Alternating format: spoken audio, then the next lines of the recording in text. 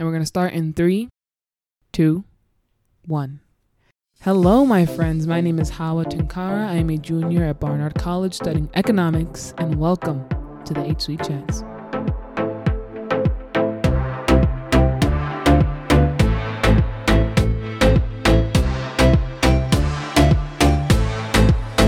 Alrighty, so today's episode is actually a very special episode. So I'm currently in Brazil. As you guys know, I've been studying abroad since the beginning of the fall 2019 semester. And I have the privilege and the pleasure of bringing on 2 medical students from the Santa Casa University here in Brazil. So I have Ferdinando. Yeah, he's a third-year medical student at Santa Casa, a university that's within Sao Paulo. And I also have Juan, and he's a second-year medical student at Santa Casa, also studying in the university within Sao Paulo. So hello, guys. How do you feel? How are you doing? Yeah, I'm excited. Thanks. Yeah, it's such an honor to be here. Yeah, it was really nice to be invited to this. The purpose of it is awesome. Thank you, Kawa. Of course, guys, of course. All right, so I'm going to give you guys the big spiel. And the main question that I always start with everyone is kind of just walk me through the process in which you took in getting to the university that you are currently in. So like through high school and making the decision to go into being a medical student. And any one of you guys can start. All right, I can start. So, hi guys, I'm Juan. So I'm currently in the second year of medical school here at Santa Casa in Sao Paulo, Brazil. So I've decided to go to medical school because like I had a girlfriend in high school. She knew since she was a child that she wanted medical school and she wanted to be a doctor. And she transferred this love for doctors and health in general. And I started looking for that thing a lot differently. And I started going with her in surgeries and going with doctors and getting to know this field. And I really loved it. And it's like a beautiful field of work. So I really liked it. And I think that's why I've decided. And I've did like 2 years of what we call here cursinho. Translated, what does that mean? Like the literal translation would be like little course, but it's not this. It's like a limbo between the high school and the college, where you study the things that you learn in high school, but you study all of it in 1 year, so you can redo the test of like to get in the college. So we redo this test. It's called vestibular, and we try to pass it because like here in Brazil, if you want to go to medical school, like there's a lot of competition and there's a lot of people trying in like every college. So it's pretty hard and you gotta have like the highest scores in that test. So it's like this. I did 2 years of this thing called cursinho, and then I got into medical school, and I'm here like about 2 years now. So basically you were influenced by the girlfriend you had in high school. Yeah, totally. And you said you went to surgeries with her? Like, yeah. You guys like go to classes to do that? No. She, like, her family was friends with some doctors, and they took us to their work, and I really liked it. Like, it was fascinating, like seeing the body working and all that. Like the body opened. It was like, I thought it was beautiful because all just works. I don't know. It's hard to explain that in a language that is not my own, but it's pretty amazing. All right, I respect that. Ferdinando? So I was more like his girlfriend in high school. I always knew that I wanted to follow this path. I tried to run away from this because I knew it was going to be really difficult to get in. So I tried another applications, but I realized that I I couldn't run away from medical school. So I I decided to follow this path, and here I am. So then what drew Yeah. you to it to begin with? Like, what about medical or what about medicine was like, Ferdinando, this must be what I need to do? So in my family, there is a lot of people that are from the health that worked with health, so nurses and other doctors.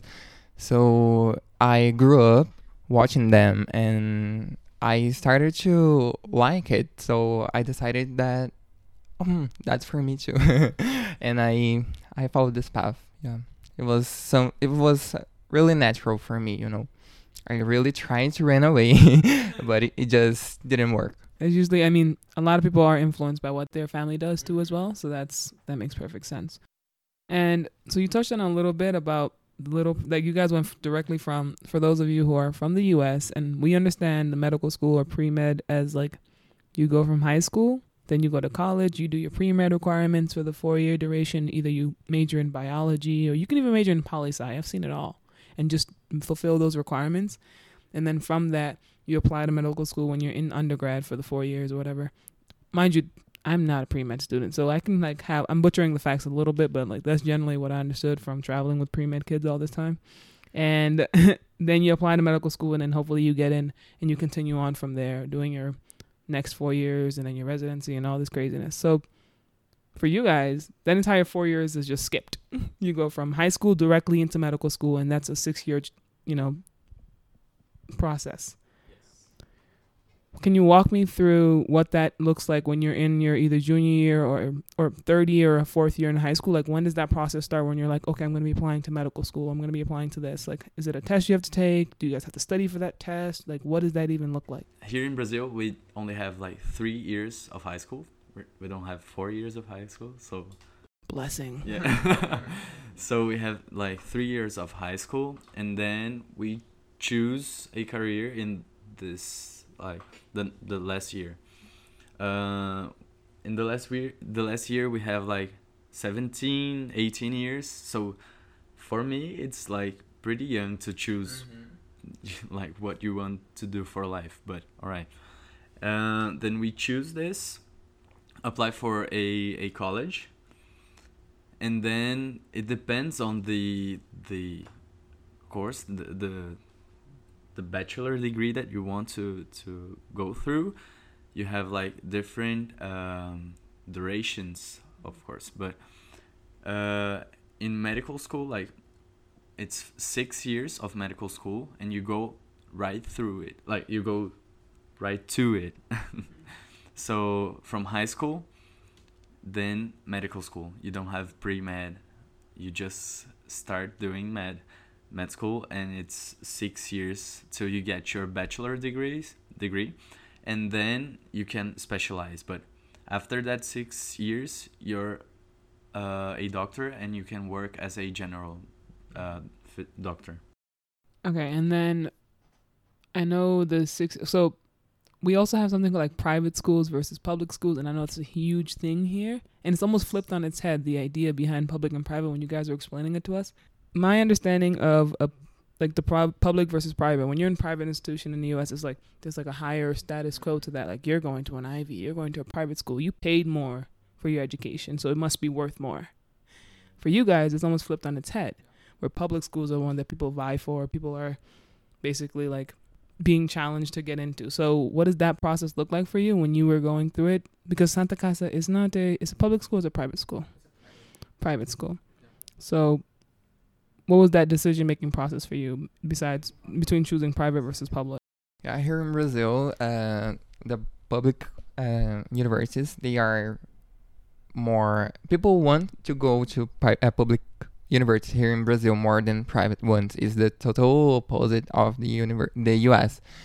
So, but it's obviously harder to get in. So that's why we are here at a private one. Medical school is really difficult to get in here in Brazil. So the public ones are even more difficult. So that's why we are here. Uh, and some of the public ones maybe we got in, but they are not really good. So we decided to stay here. Some of them are, I don't know, really far from here, and eventually we chose to be here. Yeah. Yeah, and also like we here in Brazil, we have this thing that the public is not that good and the private's better. In the like, uh, wait, in the high school we have this, and before that also. So in high school and before that, the private schools are better. So the government it's not good at giving this education, this basic education here in Brazil. So me, I've come from a private school here in Brazil, and like I have this privilege because it's obviously it's not cheap. So like we have this advantage when we're like trying to get into college.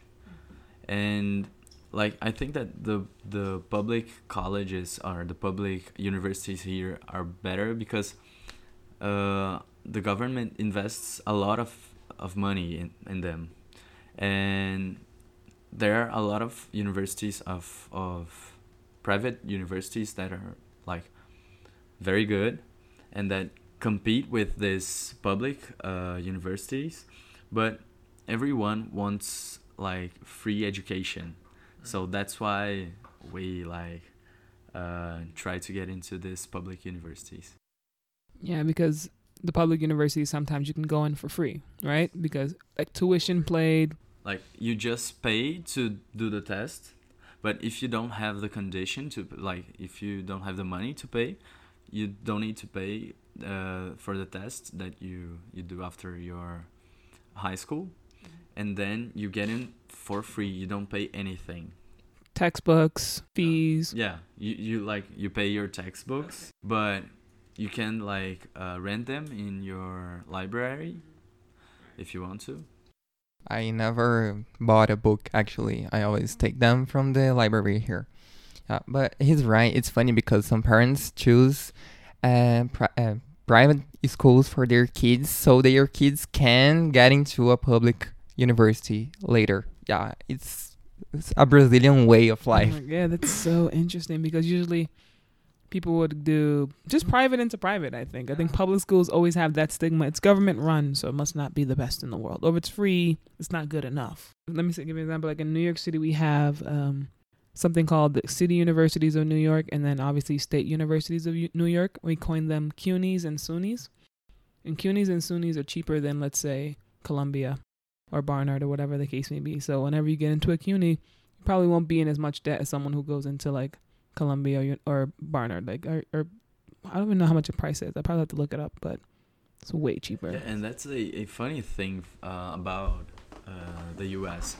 You usually like don't like you take loans to do your college, right?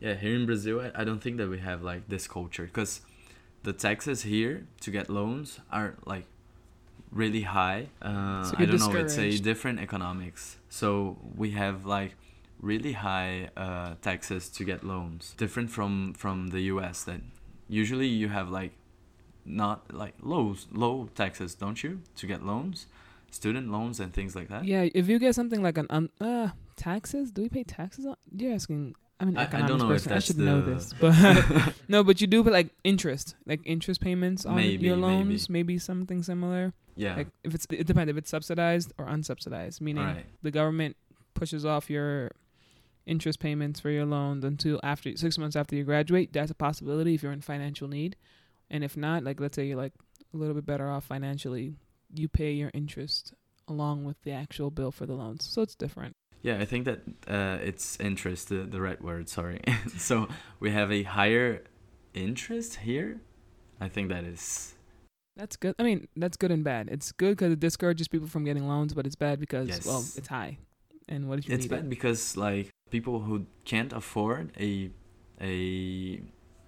private university and they didn't have a good a basic education, they can't get into the public university. It's harder for them to get in the public university because they compete with us that had private education our whole life, and it's pretty hard for them to get into public university. Even more if you think about medical school. So, and they can't afford to like pay for the private schools here in Brazil, and they can't get loans. So because the interest is so high that like there's no possibility for them to pay for that later. So like there's a cycle of poverty and like I don't know, lack of education here in Brazil, and I think that that's one of the reasons why it happens. Yeah, because we were just saying, like, the fact that, let's say you couldn't even afford to go to a private institution before you went to college. How do you expect to? Because that's what probably I'm guessing private high school, private middle school, or whatever you guys want to call it, like those are the best ones. So you're better prepared to take the test to get into the public institution for free. But then, even if you didn't get in, you could still afford a private institution if you wanted to because you were able to afford private school. Oh my God, you're right. Yeah, I've just looked that up and in Google Translate, and interest is the right word. No, I mean, and then it's interesting how you mentioned like education here in Brazil, and also being the economics lover that I am. Brazil has one of the biggest or one of the worst Gini coefficient indicators. So basically, like indicator of inequality has one of the worst. Yeah, we do. We have a lot of We have a lot inequality of inequality. here, and you can see that in the street, can't you? Yeah, I mean, can you elaborate? What do you mean by that? I don't know. I think that here in Brazil, there's a lot of people that is living in the street. So, especially here in Sao Paulo, and we're here. You're here like for the first time, right? And here in the central area that we have a lot of people living in the street, and I don't know if you went to the peripheral part of the city, because like if you don't have enough money, you go to the peripheral parts of the city, and there's a lot of poverty. You can like see that it's on your face, like in your face. I don't know. But like there's a lot of people living in houses that are like undone, and also if you go to the Paulista Avenue or like Jardins, it's a neighborhood here. You can see like big houses, big apartments, and things like this, and it's all beautiful here, like in the central area and like in the peripheral part of the city, you have a lot of favelas, and it's like pretty hard. We have a lot of inequality here. Yeah, like this neighborhood where we are, it's a really nice neighborhood here in Sao Paulo, but the other ones around here, they are not.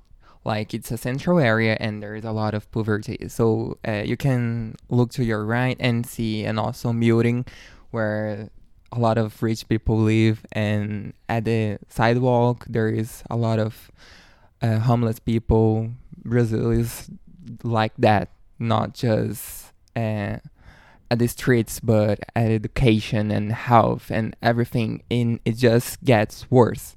I mean, we're here studying public health. That's part of the program. And something that I've noticed has been these like occupations, and you guys call them ocupações or something like that in Portuguese, where people are squatting. People who, these buildings are there. They were built. They may have been like a finance building or something like that, and they're completely abandoned. And then people come in and make it their own space. And I've actually visited one, and I want to talk to you guys a little bit about that afterwards. But I want to know what your opinion is when you see this like drastic inequality in your face constantly, day-to-day basis, and you go to a school in this very nice neighborhood, but then you see the realities. What does that mean for you?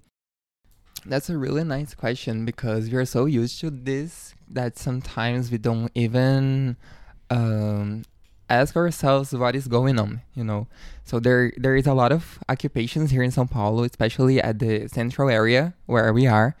So we are walking through the streets, and there is an abandoned building with people living in it. And they are mostly unemployed people, poor people that don't have money and they don't have jobs, and sometimes they are forced to get out of the building when the owner reclaim the building, you know. I know one story of one occupation near here that the owner put a fire on the building, so the people that were living there leave the building. Yeah, it's it's quite a phenomenon, you know. Oh my goodness! So he Yeah. put the building to flame so the people who were like squatting there could leave. Wow. Or dying. Or die. Or die. Okay. Yeah. That's depressing in all ways, shape, or form. Yeah. Reality. Yeah, I mean. Yeah, that's pretty rough. Like I went to an occupation this year, so it's like a good thing to talk about now. So we have here, like in Santa Casa, in the second year that I've just went through, we have a subject that is called social studies. Yeah, social sciences or social studies applied to medicine. So with this subject, we went to, I don't know, the basic unities of health. Yeah, we call them UBSs. UBS. It's like primary assistance. Yes. So we went there, and we how can I say acompanhar? Follow. Yeah, we followed a public health assistant, and this public health assistant, he or she goes to people houses, and then they like see if they need some help, or like schedule some appointments to them in this UBS, this primary health system. And I went with a guy, I don't remember, his name was Jackson. And he took me and my partner. We usually go with another person. He took me and my partner to this occupation here in Sao Paulo Center, and it was pretty rough. Like there's wires everywhere, there's pipes everywhere, because it's not a finished building. Like it wasn't for that purpose. It wasn't built for that purpose. This building was a fábrica. Factory. Yes, it was a factory. Like it wasn't for people to live. So there was pipes everywhere. There was wires passing like everywhere. There was water in the ceiling and in the ground. It wasn't like a good place to live, and like there was no division from where one family lived to another. Like there was some wood, but pretty thin wood, and like it was everything there was a gambiarra that we call it here. Like it was made by them, not by anyone who knew what they were doing. So it seemed like a bad place to live. Like we could see some cockroaches and mosquitoes. It wasn't a good place to live. And like I saw a family there that this public health assistant was following. They had like, it was a mother, a father, and 5 children. Like they were really young, and when we get there, The mother asked one of the oldest to take the youngest and give a bath. But like the oldest was 9 years and the youngest was like 1 year. So and they had like one bathroom in each floor for everyone. And how many people lived per floor? A lot of people, I don't know, but a lot of people per floor, like 6 or 7 families, and families like that had they had a lot of children, and imagine that I imagine that they can't afford food for everyone. I don't know, and they also received like money from the government to like get food and things like that. But it seemed like a pretty rough living situation. The reason why I ask is because I visited one yesterday. Was it yesterday? Yes, it was yesterday. It was the Sao Ouvidor, which is in the center. Centro. It says Centro. That's the address I'm looking at. But what was interesting to me, and it's interesting how you mentioned a lot of the inequalities that these people face in a country where universal health care is promoted. You guys have a universal health care system intact. And I want to like complicate the image as well, because I want the listeners to also know that, yes, they live in these situations. And something that I learned, though, when I was there was, the squatters are usually considered like nuances to people who live around those buildings, like very rich or wealthy people who are living like right across the street. You see these like buildings right in front of you, and yet you don't do much about it. And the one that I went to, there were approximately 150 people living in it with about 13 floors, and they all kind of coexist in this community. So a lot of the individuals are artists, sculptors, dancers, spray painters, and they all had their own personalities and things along the lines of that. And they managed to kind of organize a space between each other that worked for them. Like they had these like rules and regulations you would see in any other system of place. Like everyone's up by 10 a.m. Everyone's going to sleep by 10 p.m. 3 people per day. They change it up, cook for this floor, whatever the case may be. Because I went to the specific floor I'm talking about was the circus collective, and those individuals are from there. And they talked a lot about how, yes, they're kind of faced as the outsiders from the greater society. Like they couldn't make it in this very competitive society. Like, hey, we're here, but we weren't good enough for the system, and so we were cast aside and put into this building. But they're still making something out of it, and there still is a community there. So yeah, there are like there are facing major inequalities and like human health right violations. But I wanted to add that little nuance to it too, that even in the worst situations, people can still kind of come together and use and just, I don't know, make something of whatever the situation is. So that's just to complicate the idea. But you were nodding. I think you had something to say. I think something that happens with poor people here in Brazil, there is a sense of collectivity. I don't know if that's the right word, but they look for one another, and they have they make it work among them. You said, they have to wake up at this time. They have to go to bed at this time. They are really organized. Yeah, they are not part of the society, but it's like they create their own. And it's very interesting. And actually, now that I mentioned it, it is universal healthcare here. That's one difference between us and you guys. What does that even look like in a place like this? Like, what does universal healthcare mean to you, especially now that you're going to be working within it, this system of wellness and for all, and yet you're one of the most unequal countries in the world. What does that even mean? Like I've been studying it in the books, but I would love to hear what it is to be in the day-to-day living that lifestyle and being aware of your own positionality in this situation. It's like a beautiful idea. In the paper, it's beautiful.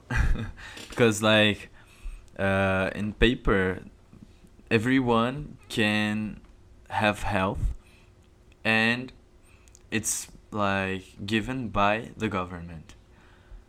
But in reality, I think that this public health system that we have, it applies much more to the poor people, and the rich people use not public health, private health. Yeah. They pay for health. So rich people usually pay for plans of health. I don't know if you have this in... Yeah, like private health insurance. Yes. Yes, insurance, Yes.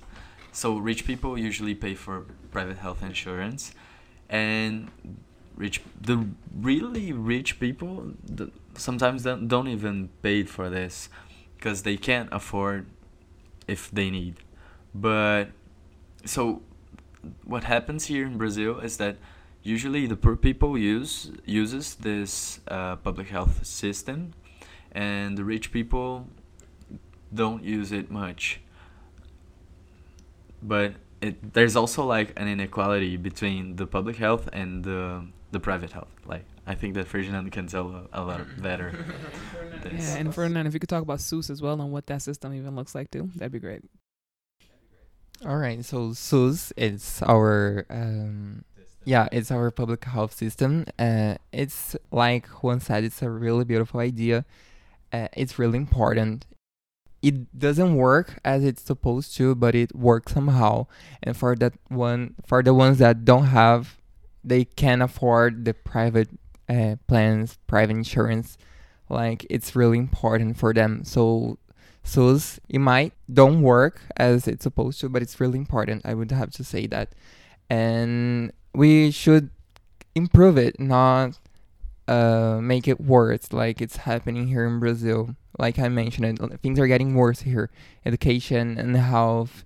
So SUS, like Juan said, is for the poor people of Brazil in general. Like, the ones with money don't use it because they have another options, They have other options. So it's more for the poor people. It's really important for them. And Brazil is a really poor country. So we should make it better, not worse. Interesting. Right? Well, first, okay, I have a few things for that. Wait, SUS, can you give us what it means? SUS, because that's an acronym of...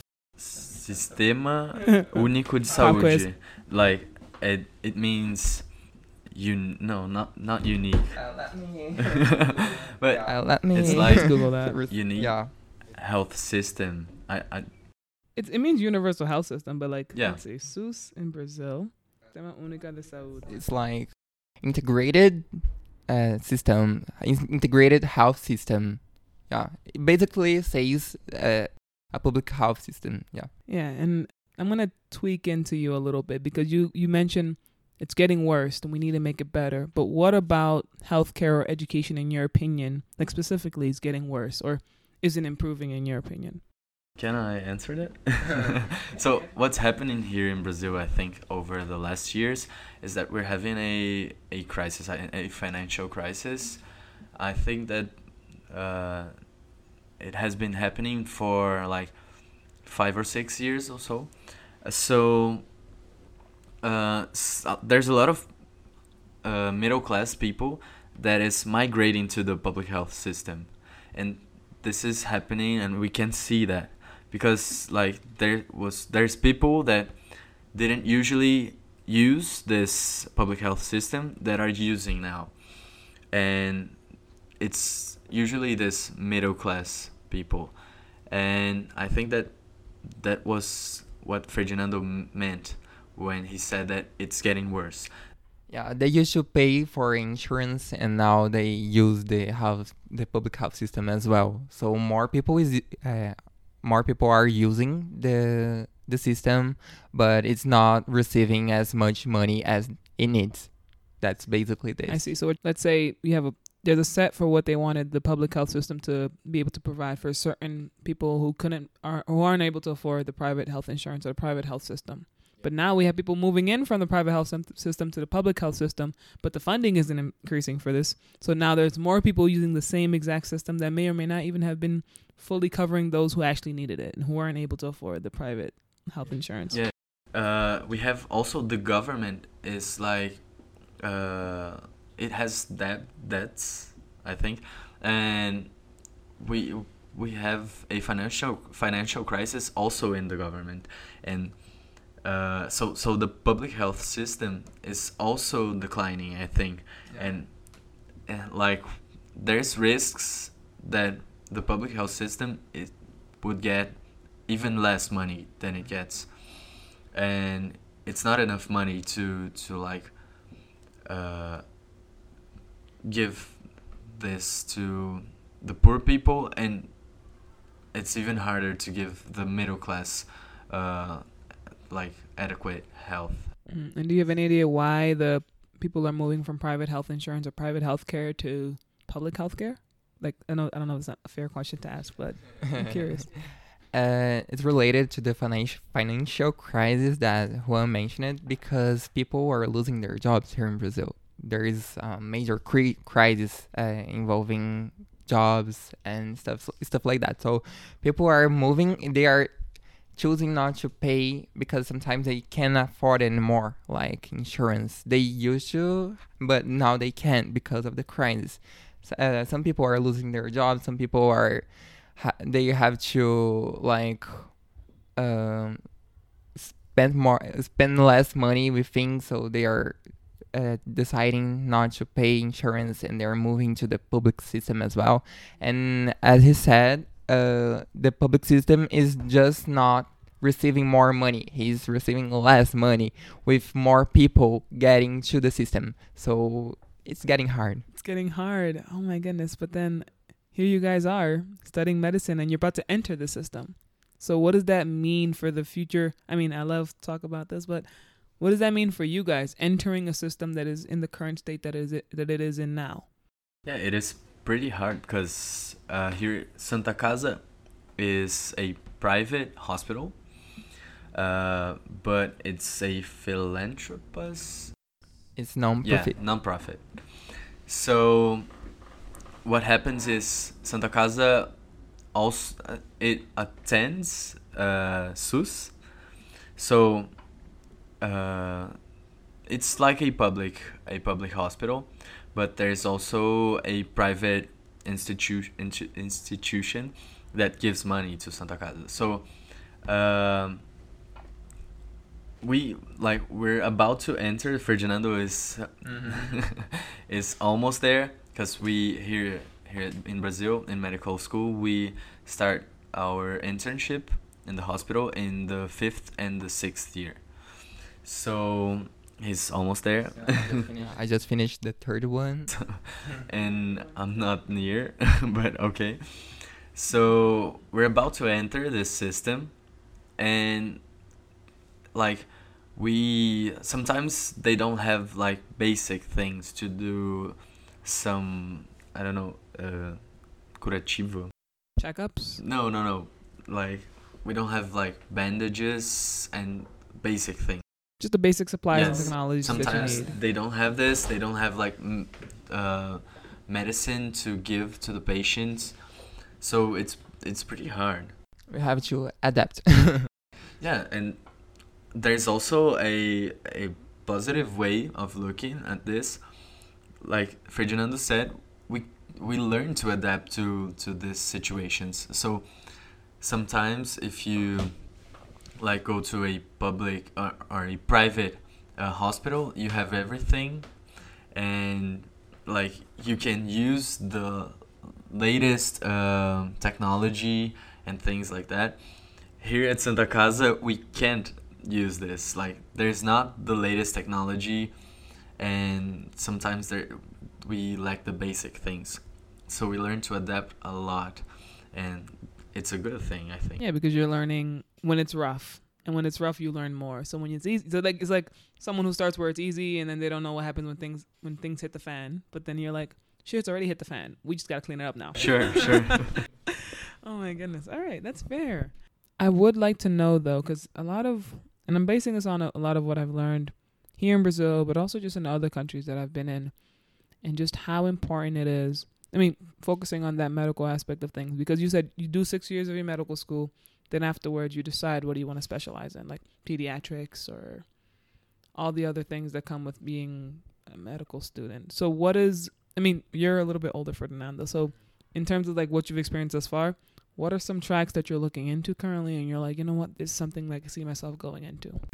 Now I think that I want to follow the infectology path, diseases, contagious diseases and things like that, because it's something that I have interest. I work with people with HIV and with LGBTQ plus population, so it's something that interests me. I like this social way of medicine. This path really interests me. So I'm not a surgery person for sure, and that's something that I want to follow. But I like changed my mind a few times through this last years.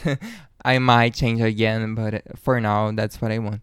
But I know more what I don't want than what I want. That's for me. And for you, Juan? Yeah, I think that for me it's almost the same as Ferdinando. I know a lot better what I don't want to follow, and I have no idea what I want to follow. Right now, I'm like, I thought when I got into, I thought that I really liked surgery, and I thought that I would go into general surgery and then specialize even more. But I saw the life that the surgeons have here in Brazil. I don't think that there's only in Brazil. I think that yeah, like surgeons have a lot of stress, and I think that the life expectancy of a woman, a surgeon woman, yeah, A woman, yeah. Here in Brazil it's like 56 years, so it's pretty low. Compared to men? Yeah, which men is- it's like 60. Wait, you mean like their life? Like how long they live? Yeah, it's like 20 years less than the general population. Why is that the case? It's insane. The routine is really hard. You don't have a life. You have to sacrifice yourself to be here. And at the night, I don't know, it's insane. Like your salary, yeah, you you receive a lot, but you don't have time for yourself. So it's really stressful. It's really hard, and I don't want that for my life. For sure. You want to live. You want a work-life balance, basically. Yes, That's what we love yes. calling work-life balance. Everyone out here wants work-life balance. It's important, right? Yeah, I mean, also you're in a stage in your life. I mean, how old are you? 22. 22 as 22 well. as well. I'm 20. Hey. Oh, you No, should be a younger. little younger, but that's fine. No, because I think that's the only thing I have against starting your career track right after high school, because you don't even have a buffer to really think about or do that trial and error thing. You're kind of just trial and error in this pre-med space. I mean, it's not, sorry, medical space. It's not even pre-med anymore. It's just medical space. And you're like, trial and error. What am I going to do For the rest of our for life. the rest of your life? I mean, I've been told, I don't know if this is a statistic that's like actually viable, but our people, like people in our generation, I keep saying that, but it is true. We're more likely maybe change career paths maybe 2-3 times in our lifetime. So they say. And I can say that. Maybe not for you guys, but in general. Like hopefully you guys stick with the hospital theme and try to fix it. Hopefully. Hopefully, yeah, no one wants to really invest this much money and then not continue No. moving forward. Yeah, I think you guys are kind of locked in. Maybe like within, maybe moving around within the medical sphere. It won't be like, I'm a medical student. Okay, tomorrow I want to go study comp sci. Like it'll be like within. Or maybe trying to do another thing while you still practice medicine. It's like how you make money with medicine and you can try another thing. Like I'm really into art, so I might try something like Or you that. can try podcasting. You know, it's a side hustle. It's a new thing. Who knows? I'm liking this. It's amazing, and I would love to follow yours if you ever do come to it. Yeah, I mean, I remember when you guys were telling us. I mean, because you guys gave us a panel. Were you in the panel? No, I wasn't in the panel. So Ferdinando, we were in the panel when we first came here to Brazil, and you guys were giving us the rundown of what it is to be a student here in Brazil or in Sao Paulo, and you guys gave us your time of day. Like, how do you you guys start like 7:30 a.m. or something like that? Like, walk me through a day in the life of a med student in Sao Paulo. Okay, so our classes usually starts at 7:30 in the morning, but well, Sao Paulo is a big city, and I live a little bit far from where I study. So I wake up at 5:45. That's because I like to take a shower in the morning, and I like to, eat my breakfast kind of calmly. Well, I like to have some time to eat my breakfast and do my stuff before I go to my classes. And also I take 40 minutes from my house to the university. So yeah, I wake up a little bit earlier, almost 2 hours earlier, but it's good for me. It's okay. Then, well, we have classes from 7:30 to midday to 12 o'clock. Sometimes usually we have like two classes in this space, and one is about 1 hour and a half until 9, and the other it's like a 3 hour class. Some teachers, some professors, they give us like a little, time between, in the middle of the class for us to get something to eat, or maybe go to the bathroom, drink some water, and then come back and then finish the class. Sometimes we don't. So that's synonymously said at exactly at the same time. Some of the professors, they just keep going for 3 hours straight, talking and talking and talking, and it's kind of, tiring. Yeah, that is the word. So then from 12 to 1 in the afternoon, we have our lunchtime. So usually, some people bring food from home, some people go have lunch in the nearby restaurants or in our academic center, where we have a restaurant as well, and it's more affordable there. And then we come back and have classes from 1 p.m. till 5 p.m. Usually it's like just one class again, one professor, and yeah. It's really tiring as well. In the afternoon, they usually give us this interval time for us to go eat something, have a coffee or something, so we don't sleep at the class. But I think that is it, Well, no, that is not. I'm sorry. Yeah, there's this thing, usually I think med students here at least in our university, usually do more than just attend the normal classes. So we have we call it academic leagues, where we study specific things, maybe surgery, maybe OBGYN. Usually people tend to focus in what they think they want to be. So there are specific classes. Usually who creates these things is the students. So they gather themselves and ask a teacher to come and give them an extra class about that specific matter that they like. You can also do science and research, and you will do it after class because it's the time you have. Or some people do sports after class. So usually for me, I get at home at 8 probably, most of the days. When I get home earlier, it's like a achievement of the day. My routine is really similar with his. I woke up 7 a.m. My class starts at 8 p.m. a.m. Sorry, and we have lunch break at 12 to 12 from 1 p.m. and then our class finishes at 5 p.m. and then I have meetings, courses, we have study groups. It's insane. Research. Yeah, it's not really regular, but we always have extra activities to do here. Quote unquote free time. So basically, you have to keep up, because if everyone's doing something, you must be doing it too. Sure. Yeah. Similar to our conversation that we had earlier. That's so interesting, though. I mean, because everyone's when I think medical students or pre-med kids, I always, by default, think overachievers, which is not a bad thing. It's a good thing, I think, right? Because everyone's just striving and, doing medical things. And so I think that's what you were trying to get at. If everyone's an overachiever around you and you're not playing your part, then something's obviously wrong. Right. Yeah, and that's due to the, competitive way that medical students have.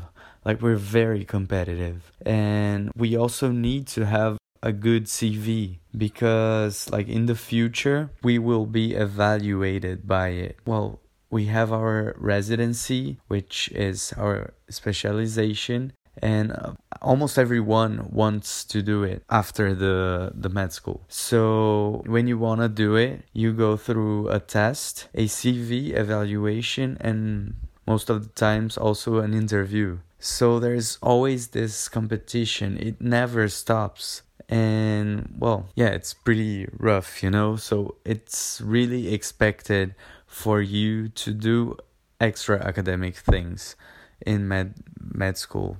Did your school like offer some type of services for people to go to, like therapists or like activities that kind of take you and remove you from the stressful space to kind of just relax and take a break and take a moment to yourself?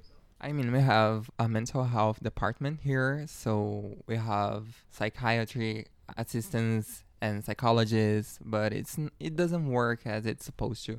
Yeah, mostly we have to look for things for our break for ourselves. Nobody's looking for us. We have to look for ourselves.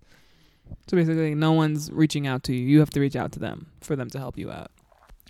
Yeah, and also like kind of see this culture here of skipping some classes. Yeah.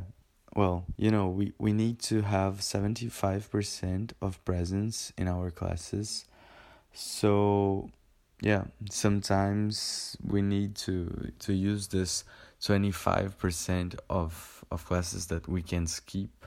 Like, you don't need to give a reason for that.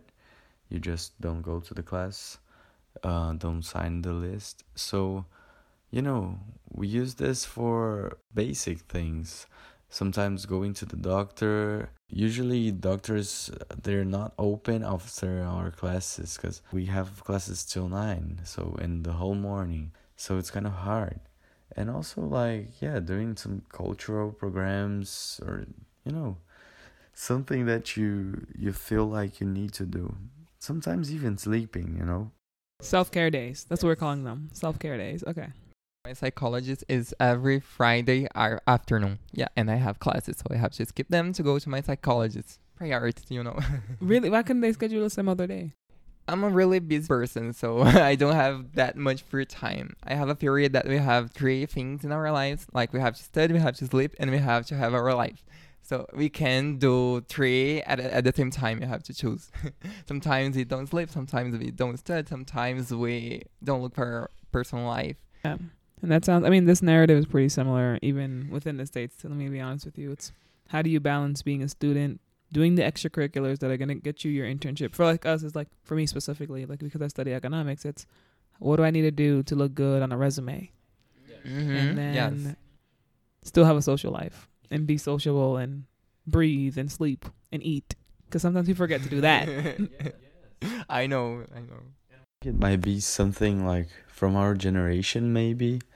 Like, we have everything in our hands, everything is near us because of internet, maybe, so we can talk to our friends anytime. We need to answer them on every social media.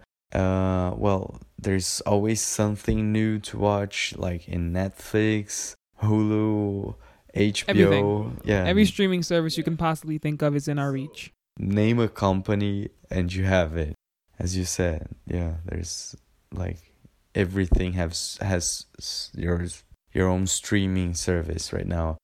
And we're always trying to do everything. We're always trying to see the latest series, listen to the last podcast, go out with our friends, go to the new bar, to the new restaurant.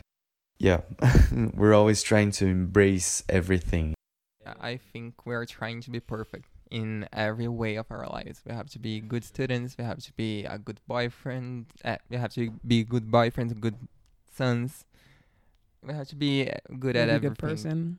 You got to be a good human, a good Exactly. entity on this universe. And so you just got to be a good everything. Yeah. Everything has to be Yeah. perfect. And it's so interesting because fundamentally humans are imperfect. And Yeah. it's only when we slip up and we try to juggle everything, and I'm not even good at juggling, so I don't know why they're making me do that. But juggling everything and trying to find a balance, is that even possible sometimes? I think something that it's from our generation. We are never enough. We have to be perfect at everything. We know that it's impossible. We are trying. No, you triggered a memory. Like I was reading something in terms of just the reason, and maybe part of that reason for why we feel like we have to be on top of everything 100% of the time is because you can easily access the next person through any social media interface. Like Brittany just got this job at Goldman Sachs, and Goldman Sachs like a big bank or something like that. Oh wow, Brittany got that.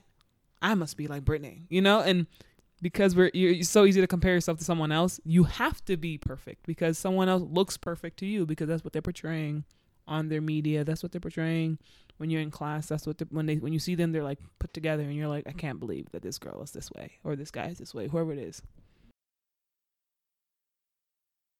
Yeah, and like everyone's showing the best part of themselves in social media, right? They're always like, it seems like they're always traveling, they're always with their friends, always, having fun. And the worst part of their lives, the bad part of their lives, they don't show it. They don't show them not sleeping enough, having a lot of coffee, I don't know, crying sometimes. Yeah. I can see it from myself. Here I'm complaining about my life, but if you look at my Instagram, no, wow, he's traveling. I looked through your Instagram. I was like, wow, this guy looks like he's I'm like, you're a medical student and you do this with like SIT is completely different from medical school. Medical school, you guys find time to talk to us, and I'm like, you guys must have it together. Yeah, we don't have it together. We don't have it together. I think that me and Ferdinando might be, overachievers, as you said. Even here at Santa Casa for us medical students and stuff, for our competitive environment, I think that we might be kind of crazy, because we do a lot of things, yeah. And my psychologist said that I'm always trying to embrace the world, and maybe that I should choose something. Maybe not. No, she doesn't say maybe. She said that I should do it.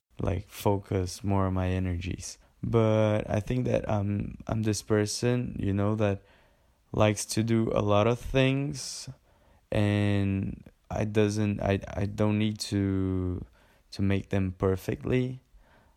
So I'm okay with them just being fine, I don't need the 10. I'm okay with 7 or 8. So yeah, I think I'm That's this kind of good. person. And Fernando was snapping over here. He's like, yes, that's exactly what it is. Yes, girl. Good God, girl. Yeah, totally. We get into a lot of things. Sometimes we don't even like those things, and then we regret. But we already took it, and we won't drop it. There is this too. But it's like Juan said, we are not like the regular students. We are overachievers. We are always more and more and more and more. Sometimes we just want to kill ourselves. Yeah, by the end of the semester, oh my gosh. But now we are okay. We're here at a Saturday having a conversation. Everything's fine. It's perfect. Maybe I don't know about you, Fernando, but I'm dying. But no. I'm already dead. So. Oh my goodness. No, I mean, but that's the life. I think that's just college tales. It's the misadventures of a college student. It just is what it is, and that's that. And that's part of the reason why I decided to make this podcast. It's because of stories like this. It's you look at the person, you think they must be doing well, but then you realize when you talk to them and you take the time to get to know them, you're like, you know what? We are exactly the same boat. And it's that level of, yes, as sometimes you feel like you're alone in that situation when you're like, I must be the only one. There's no way someone's doing the exact same thing and struggling as much as I am, But then when you take the time to just sit down, even if it is literally cross continents, like it is right now, like at the end of the day, we're doing this together. So it's something about that community of college students as an entity who are struggling the same struggle makes it just a little bit better. Do you agree? We are real, right? Yeah, it's funny because like you're from the US, we're from Brazil, and we're here all empathizing with each other about being a college student, right?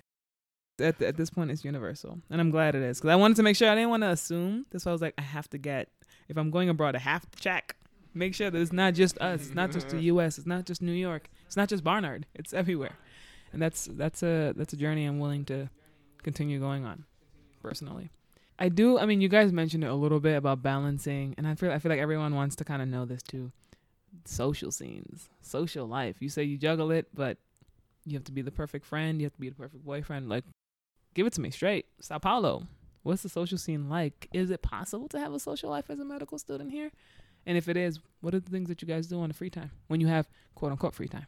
I mean, I want to have a social life. Yeah, it's no, it's really important for me. It's something that I don't want to sacrifice. I can sleep less, I can study a little less. I'm always trying to find a balance, definitely. But my personal life is really important. I would go crazy if I didn't try to make it work, my personal life. So I'm here, but after here, I'm hanging out with my friends, and I'm seeing my family on Monday. I'm always trying to find some space for me and for the people that I love, because seriously, they are the thing that keeps me sane. Yeah, I have said it before, like on the panel. But the social scene in Sao Paulo is awesome. There is literally everything you want to do. You just have to look for it. Somewhere you will find it. You will find people like you. You will find your tribe. People that relate with your thoughts and everything. Yeah, it's awesome. Do you agree to that one? Yeah, like Ferdinando said, here in Sao Paulo we have a lot of tribes, a lot of groups. It's really beautiful, I feel like here in Sao Paulo, maybe because it's a great city, not everyone knows each other. People feel free to express themselves how they feel like. It's beautiful. It is really beautiful.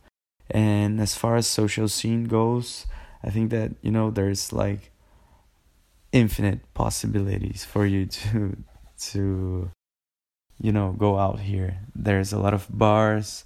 I don't think that if you would to go like one bar every day of the year, I think that you will still be far away from going to every bar in the city.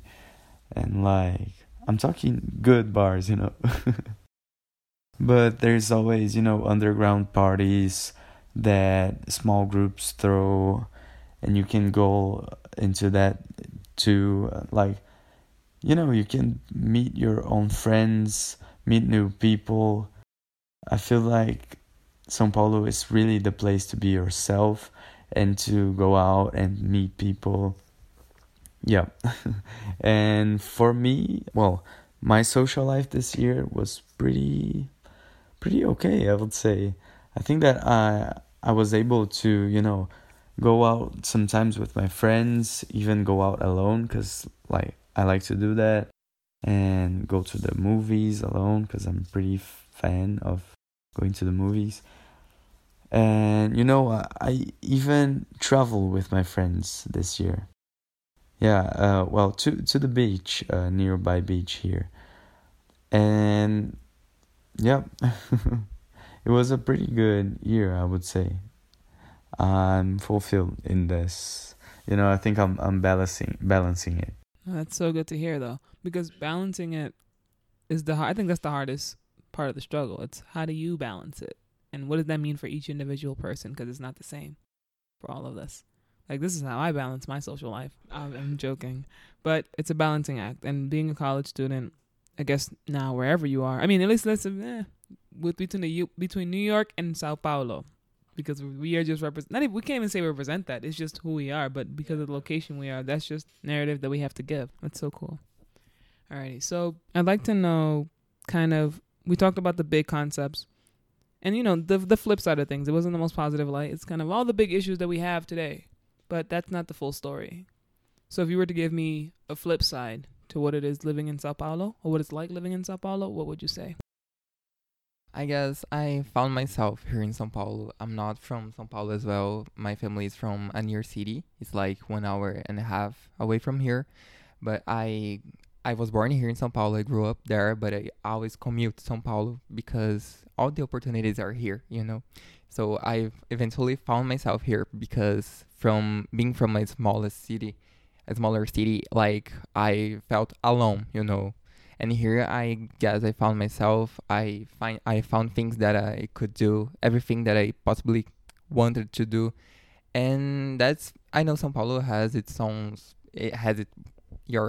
problems, a lot of problems, but I guess I love Sao Paulo, and I don't want to leave Sao Paulo. I want to stay here and work here because I realized that I found myself here. Yeah, basically that's it. Okay, so if I were to give the flip side of Sao Paulo, I'll probably say two things. The first one is probably the rough inequality we have here. So we have like a lot of people living in the streets, and we have a lot of favelas, people without a job. And there's also like people living their best lives. There's awesome buildings, like probably the best place to live in Brazil could be here, and also maybe the worst place. There's this inequality in your face every time. When you walk in the street, there's people asking for money to live. There's people living in the streets. So I think this tough make us, tough and make us notice every time less and less and less of this inequality. So, it's pretty hard because you want to do something, but you can't help these people that much, and it's kind of hard. Like, it's a bigger issue. And also the second thing I would say, it is the traffic. The traffic here is awful. It's really awful. As I said, I'm from a smaller city. There I would take 15 minutes to get to every place. And, when it took 30 minutes, it was a really far place. Like, yeah.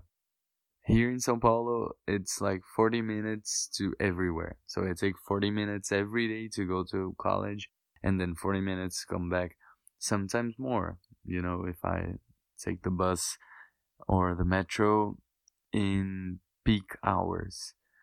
And this thing, the traffic, it really sometimes bothers a little, because there's awesome bars, as I said, there are awesome clubs here, but sometimes you would take like 40 minutes to get to the bar or to the club, and it disencourages us to do these things. Or maybe a cultural program.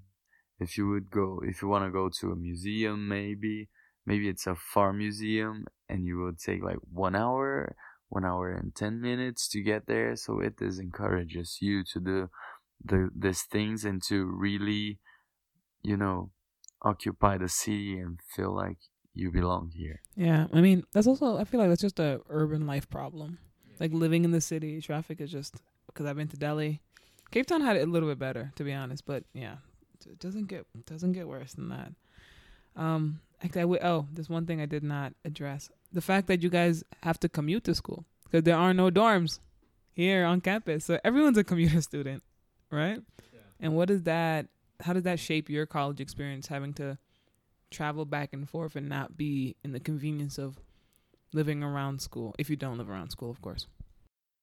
Yeah, I think it's a thing of São Paulo or maybe big cities, but I think I've noticed it. The people try to live close to where they study, to where they work here in São Paulo, so they don't take, long. They don't lose that much time to commute to work and to commute to where you study every day. So yeah, I think that people that live far from Santa Casa usually try to move to closer, try to move closer, so you don't need to spend like, maybe 1, 2, 3, 4 hours a day in a bus, in a metro, in a train.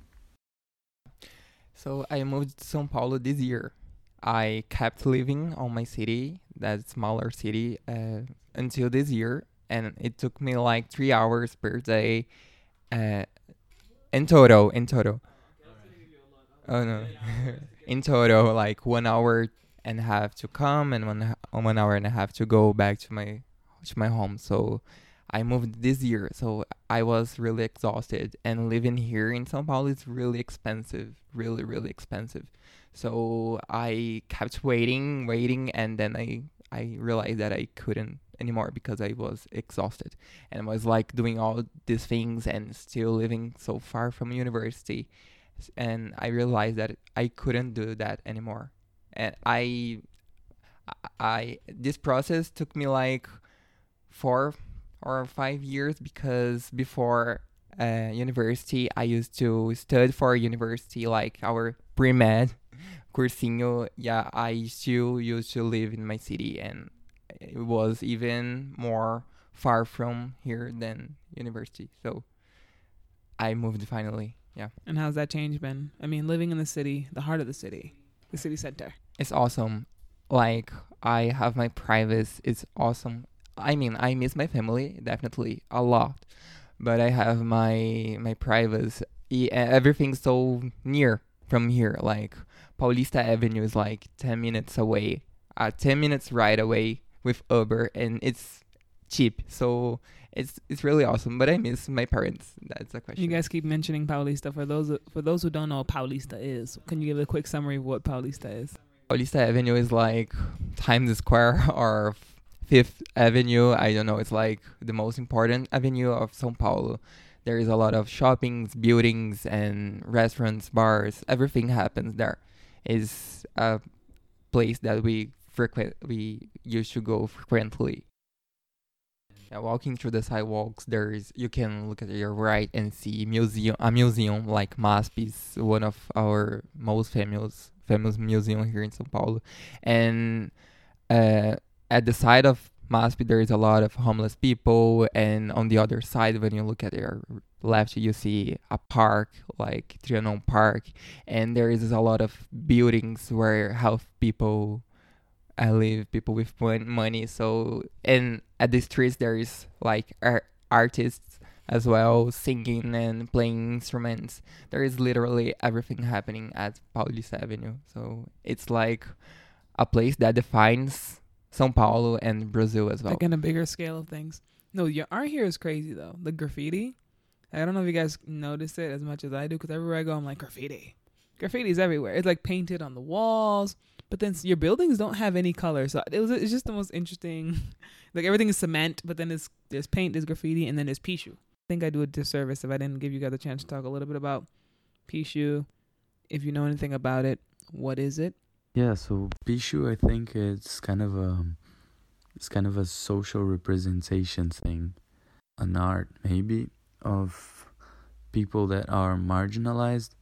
Shortly, I could say Pichu is just spray paint on the walls, and people, I think it's not that bland as graffiti, so signs maybe, names, this kind of stuff. So, pichação, how do you say it in English? Pichu. Pichu. There's So no English word Pichu. for it actually. That's just how we pronounce it.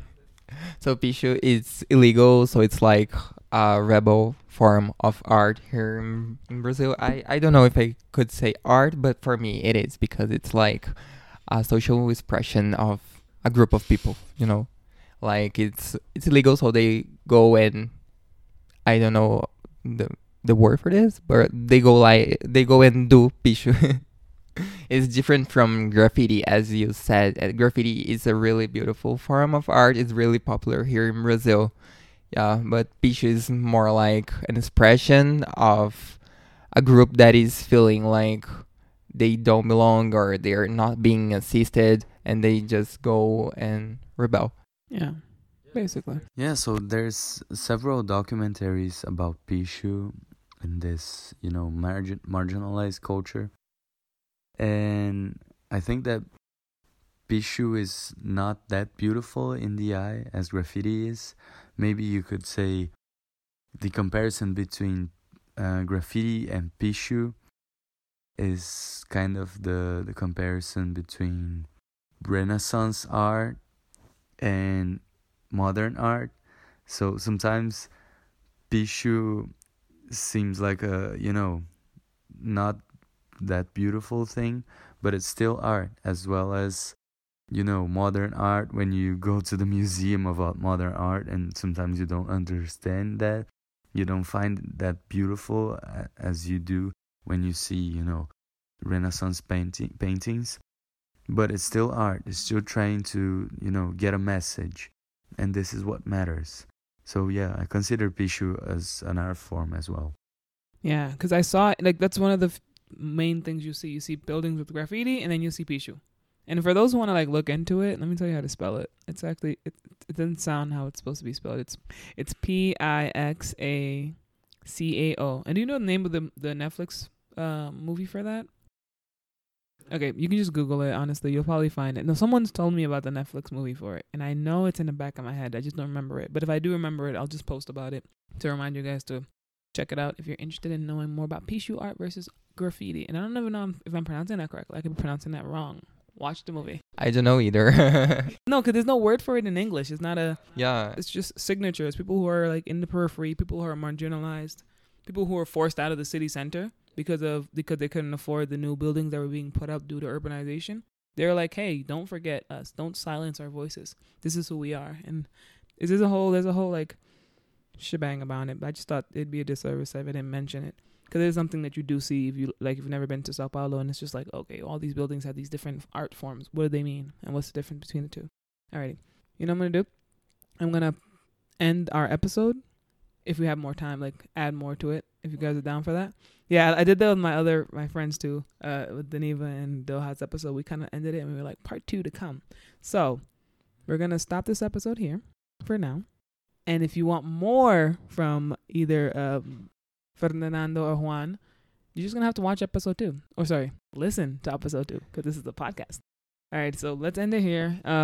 First and foremost, can you guys give your Instagram handles, way for people to kind of reach out to you if they have questions, concerns, if they just want to check you guys out and ask you more questions about Brazil, more questions about Sao Paulo, more questions about being a medical student, how can they reach you? Okay, so you can follow me on Instagram, I think. It's at Juan_Gui. I'll spell it. It's JUAN_GUI. Mine is Ferdinando Diniz. FERDINANGODINIZ. Beautiful. And I'll put everything in the show notes. You can reach out to them, and hopefully they'll be able to reach out to you guys in the most respectful way. Don't go fangirling about them, Oh, Brazilian guy. People, that happens. No, I'm very interested in the next episode, like finding out like more stigmas that we have about each of our different countries. It's gonna be a very interesting conversation to have.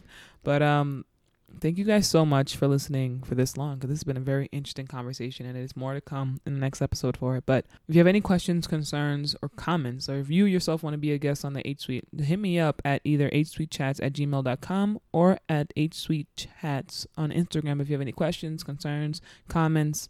If you're watching the show and you just want to let me know. I'd love to hear it. But yeah, thank you so much for listening, and I will see you guys or talk to you guys later. Peace.